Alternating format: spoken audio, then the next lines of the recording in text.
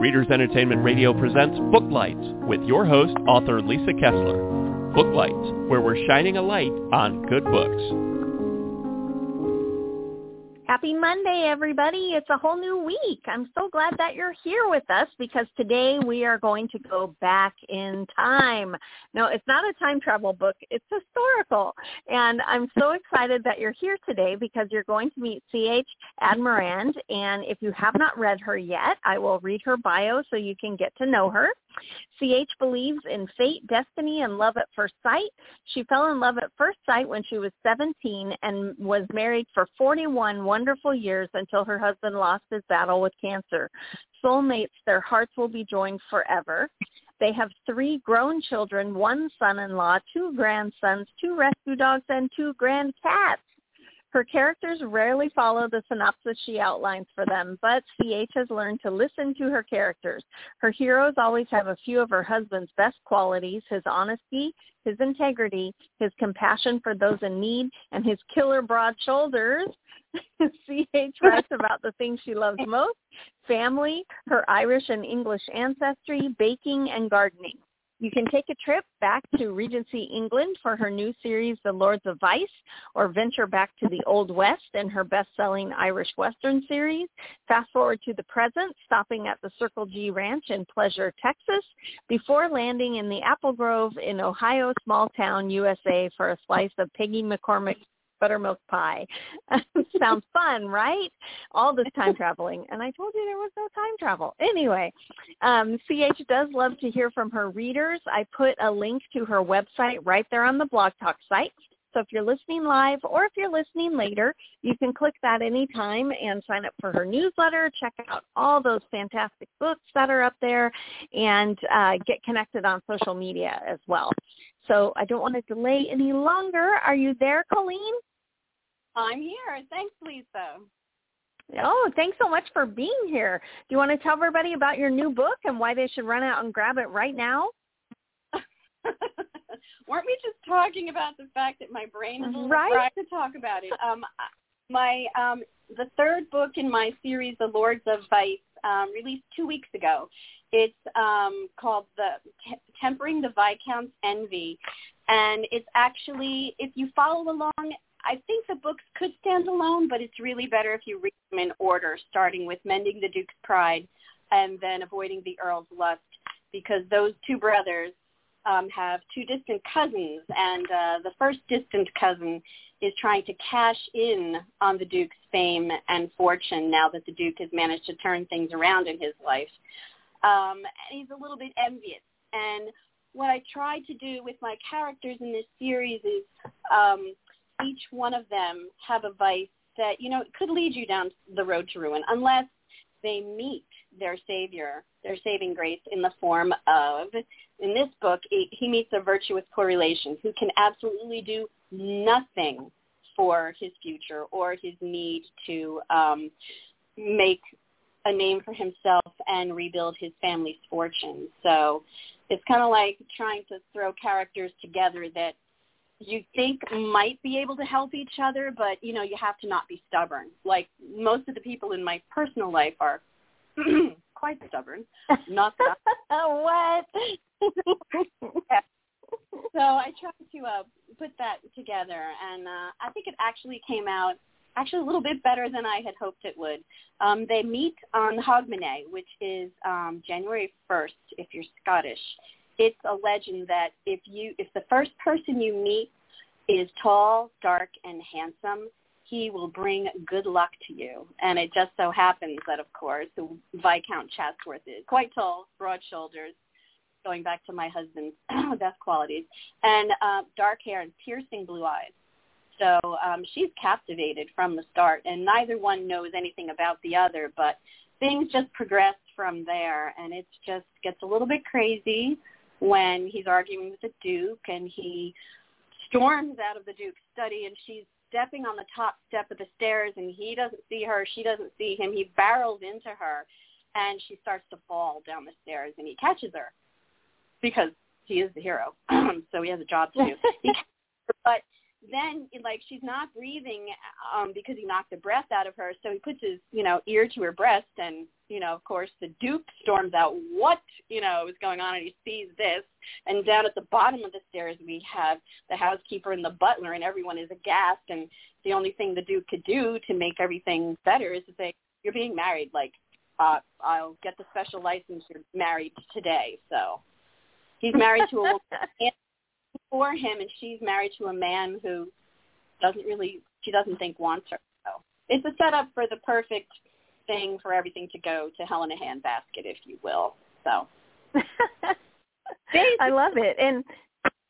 And are there more cousins? How many books are going to be in the series? Do you know? There's just 4 in this series. There's one other cousin who is actually very close to Viscount Chatsworth. It's his cousin Marcus Summerfield, who happens to be a baron, and he's the one that suffers from greed. So his story is the next and the last story. But I have a spin-off of the series that my publisher is waiting for, and this is going to have to do with the Duke's Guard, the O'Malleys, Garahans, and Flahertys, who keep everybody in line and who have been doing a very good job, if I do say so myself, protecting the Duke and his family from unknown enemies that seem to crop up just as everything's going well. Just like real life. Everything's going along great. I don't know. And then there's a plague, Yes. Or a pandemic. Yes, exactly. Yeah. So I wanted to ask you, because when I was poking around on your website, I saw you've had medieval series, Regency, Old West. Are there any other time periods that you're dying to dabble in? I really love the Old West. It's one of my favorites because I grew up watching Westerns on TV with my dad. And, you cannot replace John Wayne, Gary Cooper, Roy Rogers, Gene Autry, all my favorites. And they just don't make movie stars like they used to. Like, for my Regencies, all I have to do is like, oh my God, let's pull out Errol Flynn, in my DVDs and watch him, or Tyrone Power. There's just something about them. They're larger than life. And those are some of my favorite time periods. I haven't, in the medievals that I wrote, did have a couple of characters that were Scottish and Irish, and I wouldn't mind going back there. So maybe some Highlanders. Could be, but it all depends on what my publisher is interested in. We'll see. Right now, it's Regency. So more Dukes. Well, that's why this time we're doing his guard. They're not titled. They're everyday men, but they excel at bare knuckle fighting, which comes to their actually helps them out in their job. They don't always have to pull out the knife or their pistol, but they like to fight. So. They like to rumble. They do, and they actually like to practice on one another. The cousins, so they're brothers and cousins. There's 16 of them all together, so they are quite a mob. Wow. Okay. So I have to ask, did you watch Bridgerton? I did, and I really didn't know what I was expecting. Well, no, I did. I always expected to be just like the book. There are so many elements that were just like the series, but it just went a little further, and I was like, oh, well, okay. I was not expecting quite much to see on the screen. It's very steamy, very steamy. I'm getting older. I'm like, okay, well, I haven't watched anything like that ever, but it was really well done. I guess the closest I ever came to is when I was doing the research for a book, and oh my God, I thought I was going to a club. And my girlfriend was like, oh, yeah, we're going to a club, fine. Well, it turned out that wasn't just a club. It was a strip club. Oh, my God. Yeah. Surprise. I was so embarrassed.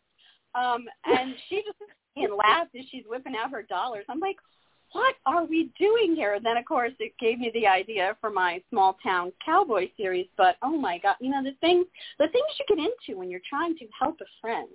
But anyway, yeah. Well, that's right. And book research. Well, yeah, because standing on the stage, he has chaps on, a cowboy hat, and these nice little briefs. And I'm like, oh, my God, what would a cowboy be doing up on a stage like that? And I'm like, oh, he's going to save the ranch. Oh, my God. It's his last-ditch effort. It's been in the family for 150 years. I have to write this. And so then I was no longer worried about the smudges on the table and other things. So that's what I was doing. But getting back to Bridgerton, I love Julia Quinn, and I loved her series. I read it like years ago, but then I reread it. It was really well done. Yeah, I thought so too, and I enjoyed that they not only was it beautiful for the Regency period, but I felt like they really got romance. It's so nice to see romance get a TV series and somebody who really understood. I mean, that look when he said, "I burn for you," I was like, "Oh my God." Yeah. Oh my gosh. Oh, who else could that as well as he did? I just remember looking at that like, it was right. Just, it's like it makes your breath just goes, and you can't exhale. Oh my Lord! If somebody looked at me like that, I tell you, right? Yeah, he definitely had the smolder going on. All time smolder. So have you ever been tempted to write small town and historical? Are there other genres that you've been, that you've got a book in a box somewhere or anything? I have a number of books in boxes. One that will probably never see the light of day. It was the first book that I wrote back in, I guess it was 94 maybe. And it takes place at a Renaissance fair because we had just taken the kids to see one. And I was like, oh, my God, what would happen? Because they have the jousting and everything. And I'm like, what would happen if a knight was propelled forward in time and he ends up in the middle of a joust, which he just left? And, the whole time travel thing. I was a little too wordy. I had way too much reference points that I included that read like a reference book. It's a journey to figure out how to write. It really is when you're trying to write a story. But, that would be, I wouldn't mind going back there, but sometimes it's easier to write a whole new book for me than it is to work on a book that has way too many issues, which I think has that's too many. True. Yeah, that's true. Do you think time travel is something you'd want to write sometime? I wouldn't mind writing another one. Yeah, I did enjoy that. It's just, my problem is it's today. I so do not do today's technology well, and and trying to make it so that it makes sense. I have to ask my grandsons who know everything, and it's amazing how much they know. They're 9 and 7, and of course, my kids just look, they're all in their 30s, and they just look at me like, nah, really, you need to get with the program. So they got to do online banking. So if I can figure out online banking, I should be able to write a contemporary romance that, has contemporary stuff in it, but wow. You can't do phones anymore, you have to do, and you can't just do a cell phone, it has to be a smartphone that does things like, it's like the Jetsons cartoon when I was a kid, and they had the TV screen came down and they were video chatting. That's what they call it now, but back then they were talking to each other on a TV, and I'm like, oh, that'll never happen. I was wrong. The computer. Yeah, remember Judy Jetson with her little video phone? Oh, my God, yes. So usually our listeners are very curious about how you became a writer. What did your writing journey look like? And I know we sort of talked about your little book in a box, but how long did it take you to get published, and how did you go about it? And did you always want to write? I always loved to write short stories, poems. I wrote really bad poetry in high school to a crush that I had, who is not my husband. But it was really bad poetry. But, you get busy in life and, you're at your day job and then you get married, have a family, and you don't think about it. And one day I love to reread books. So I had just finished rereading a story, and I'm like, I don't want to reread another one. I want something new. And it was like 9 o'clock at night. My husband's like, why don't you just write one? I was like, oh. It was like a window opened, and I was like, oh. And you hear like, whoa. And I'm like, I can do this. Of course, then you realize, oh, yeah, you're a moron because, not just anybody can do this. You really have to learn how to hone your craft. Just because you have a good idea doesn't mean you can equate it onto paper, which was a problem. My brain goes 100 miles an hour, and it doesn't always make it to the paper, thank God, for editors. Like my current editor, Scott, I love him, over at Dragon Blade Publishing, because he understands where I'm going, so he could kind of like fill in the blank, ask a question, did you mean to blah, blah, blah? And I'd be like, oh, yes, I did. But whoops. Like, I think it was 1994, because they were putting the roof on the front of the house. Yeah, and I was sitting out there, and I had all my research papers, and I was writing that time travel, and I decided this is going to be the book. I don't know how to get it published, but, I'm going to work on that. And I just happened to meet somebody at the office who was leaving to be a full-time writer, and I saw her in the grocery. Yeah, it's crazy. I met her in the grocery store. I'm like, oh, my God, we worked at Union Camp together, and she just looked at me. And we just started talking, and I mentioned that I had a book, and she handed me a brochure from New Jersey romance writers. And I was like, looked at it, and it said, a conference. I'm like, I'm going to do it. I'd never been anywhere without my kids, ever. And I was like, I'm going to do it. So I went to the conference, and I had my book with me, and I was all ready to go. And then I learned, it wasn't long enough. It didn't have a bunch of elements in it. I really need to double check to make sure I had all my research points together. But it was such a wonderful experience learning. And it took all the workshops that they had available, joining RWA. It was a huge, huge experience that I know I would never have been published without it. But it took me a while. I published my first short story in 1999. And I think it was 99 rejections that I had received between 94 and 2000 when I got the contract for my first book, The Marshal's Destiny. And it wasn't 99 rejections on the same book. I had a bunch of different books I was trying out there with Ed.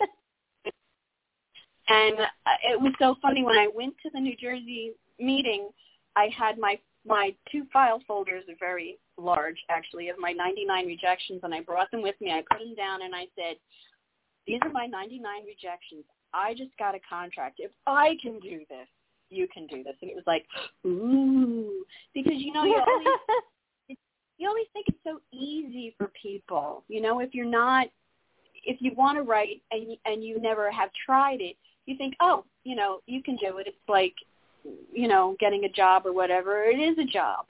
And it's not easy, and sometimes life happens, and your creativity goes out the window, Yes. It is, and it's not. Sadly, my books, I try really hard, but they do not write themselves. And so, if you aren't, if your health takes a turn or there's trauma in your family or something, that book won't write itself. And so, your whole career, it is a job, and it's a difficult one. So we jumped into it, though. And if the characters go silent, that's when I knew I was in trouble. Because they would argue in my head and wake me up, and I'd be like, okay, I'll get back to your book, I promise. But when they stopped talking to me, and then the music stopped playing in my head, because I always have, it's like a radio in my head. It's very odd, but, there you go. But when that all stopped, I knew that, I had to do something, so. But you have to keep going, right? Life doesn't stand still just because you have something going on in your life that you can't handle. Very true. Very true. So who inspires you when you're looking for, when you want to get fired up to write? Do you read, are there certain authors that you read that you finish and you're like, dang it, I got to go write something amazing like that? Who do you like to read? I love to read Nora Roberts. She's one of my absolute favorites. I have my Nora Roberts bookshelf, and it's my great-grandfather's barrister case, so they're the glass front, and, you lift them up, and they slide into place. It's gorgeous. I figured she deserved the best because I really do love her. I've met her a number of times. So easy to talk to. I love listening to her workshops. But I don't write anything like her, and I never could. But the way she crafts her stories, it's just like, wow. Someday, maybe I'll get to be, in her league. And then I realized, no. Have another cup of tea, something else. But I love to read her. And when I was awake all night, when I wasn't sleeping, when my husband was going through chemo, I thanked the Lord every night for my Kindle because I would read all night. And there were stories that just absolutely got me through. Kit Morgan's Prairie Stories, her Prairie Brides and Prairie Grooms. There's just so many stories, and they were wonderful. They were sweet. They took you out onto the prairie. People got in trouble. Things happened, and then she has this beautiful town, and it's just like it's just what you need. You don't read. People who don't read, I actually feel really sorry for them because they're missing out on so many different worlds, so many different characters, and it could be cathartic for you to read, or it could be inspiring. It could make you cry. I try not to read those books because life is tough enough, or it could scare.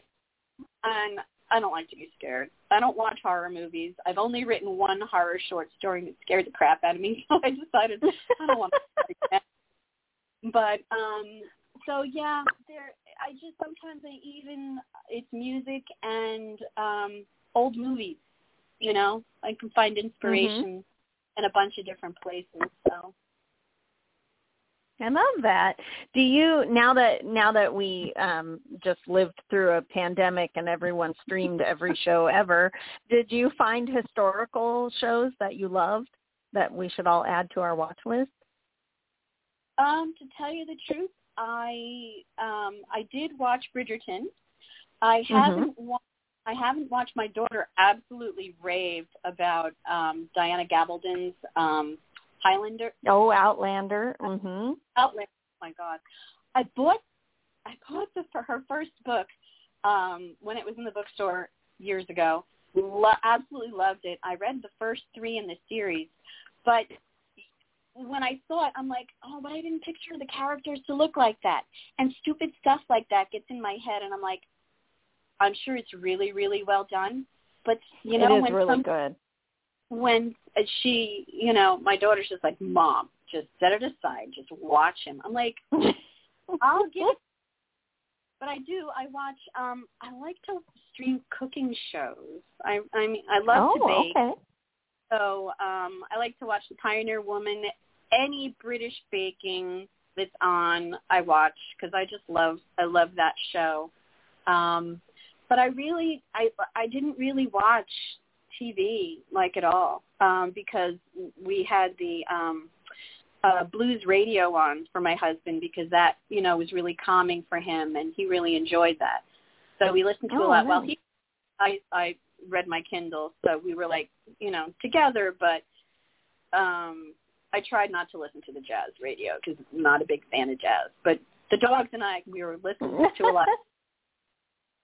You compromised. Yeah. I wish I could say that there were a bunch of things that I could recommend to watch, but I didn't, so sorry. Well, I will throw back at you that you should totally watch The Crown. It's so good. So good. Is it? Just throwing that out there. Yes. It's really good. It's on Netflix too, where Bridgerton was, but it's one of those shows where I watch it and I'm like, no way, and then I get on Wikipedia and I go, oh wait, what? That happened? So anyway, yeah.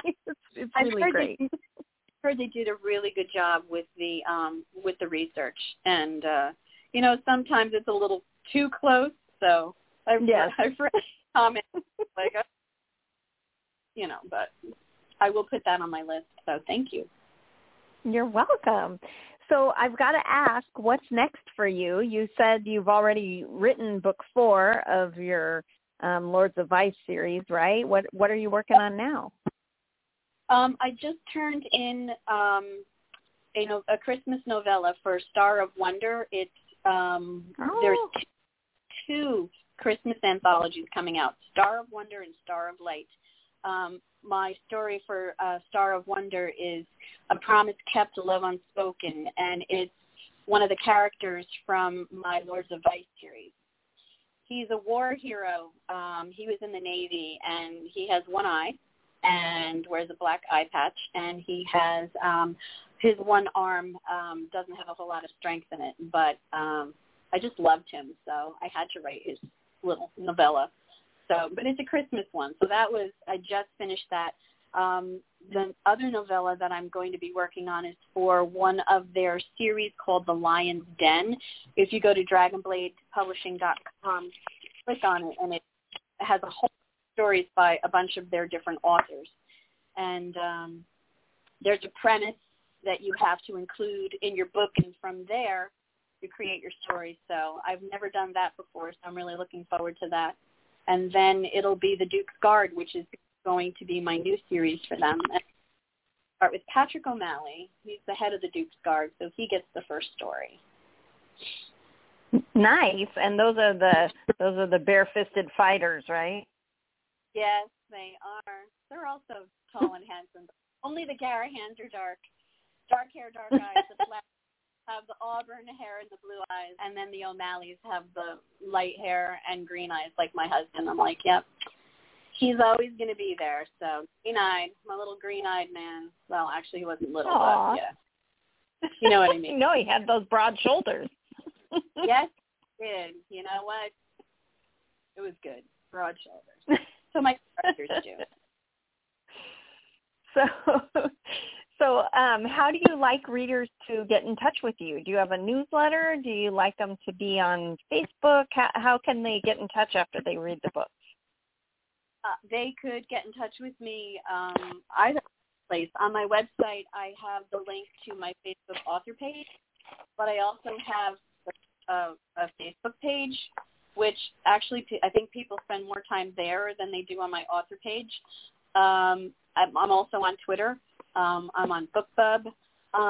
If you go to my home page on my website, chadmirand.com, it's got a whole bunch of those little things. It's got the Facebook, Twitter, BookBub, Amazon, Goodreads, Instagram, and Blogger I haven't done too much with lately. It's Get Lost in a Story blog. An author that I know runs that.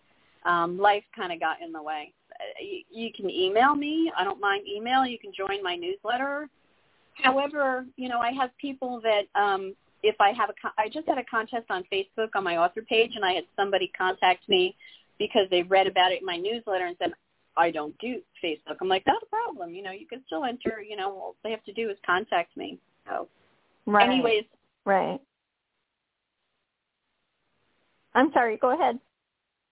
I was going to say any way they want to contact me is fine. I don't have a preference. It's the email, which is. It sounds like you're everywhere. Well, yeah. Sometimes spread a little too thin.